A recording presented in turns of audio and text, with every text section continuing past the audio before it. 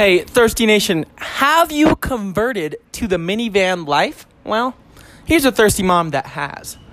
I may not be a mom, but I do own a soda shop that helps give them their fix. I'm sitting down with Utah moms to find out their stories, their passions, and their truths.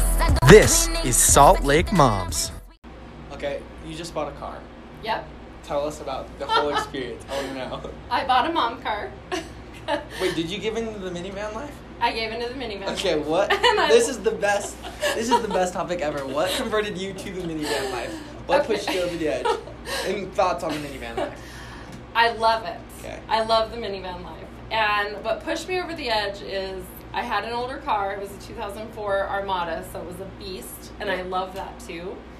But it was breaking down, and my husband actually called me while I was in California, and he's like, you have to get in your car when you get home. And I was like, I'm getting a minivan. And he's like, is it four-wheel drive? And I was like, no. And he's like, then you're not getting a minivan. And I'm like, yes, I am. Better gas mileage, all automatic doors. That is probably my favorite part. Is like I can touch some buttons and the door's open and my kids can climb in. It still seats 8. My little boy can now buckle himself because there's enough room. The trunk space is unreal. And that is important when you're going to Costco weekly, you know, and stocking up for a family. So, and the gas mileage is good. Yep.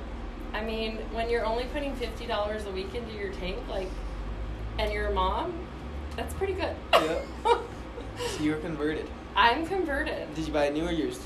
I bought 1 year used. Okay. And I had kind of like a budget in mind. Yep. And I went a little bit over it. You know, like a budget is kind of like a guideline for me. Yep. And so, but I'm super happy. I'm super happy with Okay, it. what was the buying used experience? Tips? Well, I have a car guy. Okay. So you gotta know someone, right? Yeah, I It's all about mean, knowing you don't, someone? it is all about knowing someone, Yep. right? So I knew a guy and I called him up and I was like, this is what I want.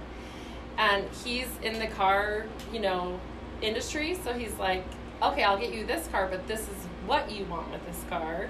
And he's like, I'm going to bring it up to your house, which was, hello, amazing service. He brought it up to my house. He drove me around in it. I drove it. He drove with me.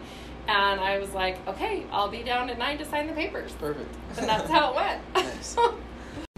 Hey, Salt Lake City, thank you so much for listening to this episode of the podcast. Let us know what you think. Share it with your friends. Spread the love.